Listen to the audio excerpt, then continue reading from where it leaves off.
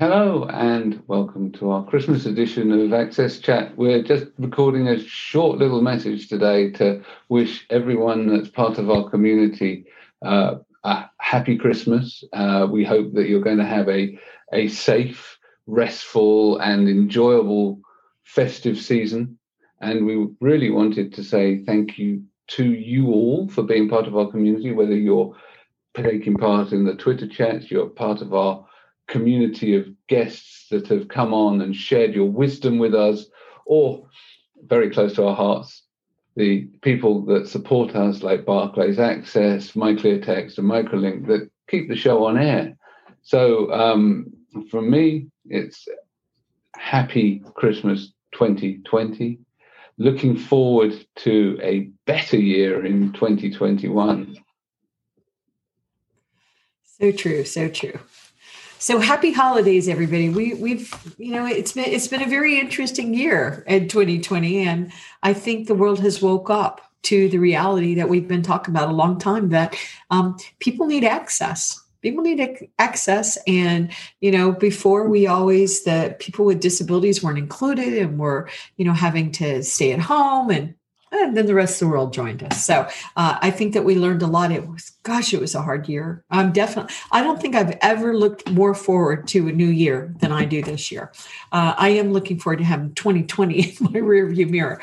But at the same time, I'm so glad that we walked it, because I think society's learned a lot about what's wrong, where the opportunities are, where the gaps, that people are living unequal lives, often due to things that are beyond their control. So I think now a lot has been revealed, and we now need to look and see, how do we really make the world work better for more people? So I'm excited about that. Antonio, let me turn it over to you. Thank you, Deborah. Of course, I definitely agree with you. We all learn how to make the world better for better people, and the needs, the things that we need to work today, and to go along with our lives at work, particularly for those who can work from home. It proves that this is achievable. There's not such a thing, it's not possible to work from home. It's perfectly possible under certain conditions. So I think, even I definitely miss some of the events that I have the opportunity to cover. I really like to go to those events. I don't particularly like to be doing events like the one that we are doing now. It works in some cases, but it doesn't work for absolutely everything. So I'm very hopeful that that we can at least get back part of some of the things that we had in the past, and we can meet people again in 2021, and maybe if I'm lucky enough to meet in person some of the members of our community. I agree. And how do y'all think we are going to do this moving forward as far as conferences? I've been pondering that a lot myself, because, we were having these conferences that had hundreds of thousands of people at them, and maybe now that seems unwise. But and I know that they actually have had some conferences in China, over the last few months with success. But what do you think? What do you think is going to happen?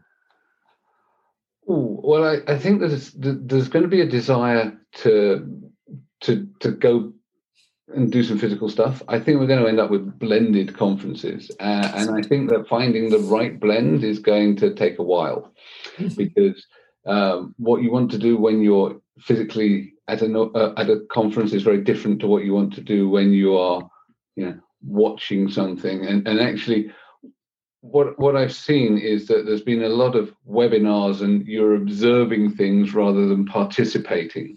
And what I found was that I started observing less as the year got on, and the number of these conferences just exploded.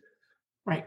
I'm learning less, because actually what's happening is I'm only going to the ones where I'm speaking, and I actually am sick of hearing my own voice and would like to go back to where we can have discussions and everything else. So I think there'll be a mixture. I think that the time of flying or traveling for a 1 hour face-to-face meeting is past. I agree. That for longer things, whether you're meeting more people, you're doing something deeper and richer, then I think we will still continue to convene in person. And I look forward to that, actually. I miss the sort of informality, the after event stuff, the sort of the not the speeches, the sort of the conversations you have in corridors. That's where the real spark is, and so I'm looking forward to eventually some of that happening again, but recognize that at the same time, remote conferences have enabled lots more people to participate, and some people that would never be able to travel have been able to participate in things that wasn't possible before. So we have to find that balance. We can't just go back to the exclusive little bubble of traveling for the privileged few. Oh, that's some really, really good points you brought up, especially about people not being able to participate. So, Antonio, what do you think? Well, I have the feeling that it's almost like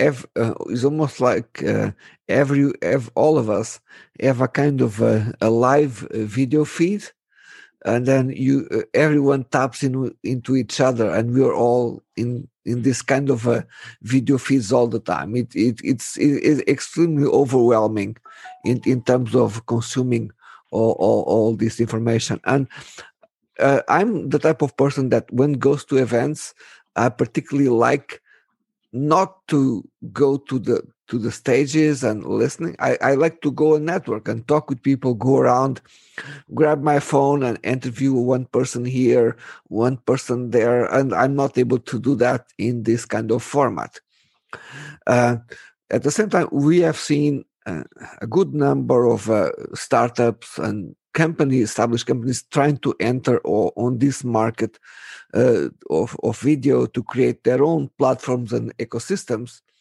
And to be fair, things are not particularly positive on the area of inclusion.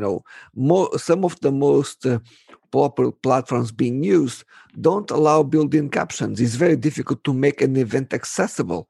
And most of them, I can count with my fingers the number of platforms, like Zoom, who allow some minimum levels of accessibility. All others are terrible. And then, as they want to somehow emulate networking, because some of these platforms, they want to find ways where the participants can network with each other outside the live feed. Those platforms, that network is completely inaccessible. And what I found interesting as well is that when you go to the websites of the owners of those platforms, and in some cases you are able to rate and ask for a new service or ask for a new feature, and they still believe that making the platform accessible should be rank side by side and compete with someone that wants an emoji. And it's quite absurd to see that, because they should just make the platforms accessible by default. So that's how I see. So it's becoming competitive, but not as inclusive as should be. So hopefully, in the new year, we'll return to a kind of a hybrid model where you have live events, physical events, allowing more people to participate from their homes. But that's how I see things going. I agree. And it's amazing that, I'm sitting here looking at the Zoom recording, the bottom, and they have closed captioning. And I love that Google Chat, they have automatic Google Chat, which is pretty accurate. It's very accurate. And so I like that they understand now this is a competitive thing that they've got to do. That's what came out of COVID. Yeah. Because how many years have we been saying this? But then they got it. They also got, because I remember there was one, I'm like you guys, I've been on so many of these. And there was one, and the person had a very thick accent, and most of the audience wasn't as familiar with that accent. And somebody said, well, turn on the captions. And so I like that society is realizing the value that accessibility gives to all of us. I think society learned a lot about accessibility this year. I think they finally got what we've been saying. Not, oh, please include us, but Well, no, this is really valuable. And when you make things accessible, everybody's going to be able to do a better job. I think this is also the year that we realize that people have lives outside work. And I know that's such a stupid thing to say, but don't you think this is the year that corporations realize that we're caregivers and there's a lot going on in our lives, and you don't always, why do we always have to go to the office? You don't need to go to the office all the time. It's not good for our traffic and our roads and our planet. But I think we learned a lot. I kept thinking about, this was years ago, and I can't remember her name, but the CEO, the female CEO of Yahoo, who a few years ago, not that long Marissa ago. Mayer. Yes. Okay, right. Yeah. And she said that nobody could telework anymore. And it's like, I just was thinking about her often as the entire world began to telework. And I also think and I liked that Twitter showed leadership and just said everybody is, from now on doing it. But I'm hoping some of these corporations will realize people don't always have to be in the office right beside each other. And assuming that you got to see them in the office to know if they're working. That's a really bad way of managing things. So I think there's the opportunity too to take a look at these gigantic campuses that have been built and maybe rethink, how can we support, housing for homeless people, for veterans, for, people that get in trouble. I think there's an opportunity to rethink a lot that we're doing all over the world. And I think and I'm hopeful about that. But what I don't want to do is I don't want us just to think that we need to go back to the normal, because the normal wasn't working for a lot of people. The normal was only working for a very, very small part of society. And I don't want to do that anymore. So I am hopeful. I'm hopeful.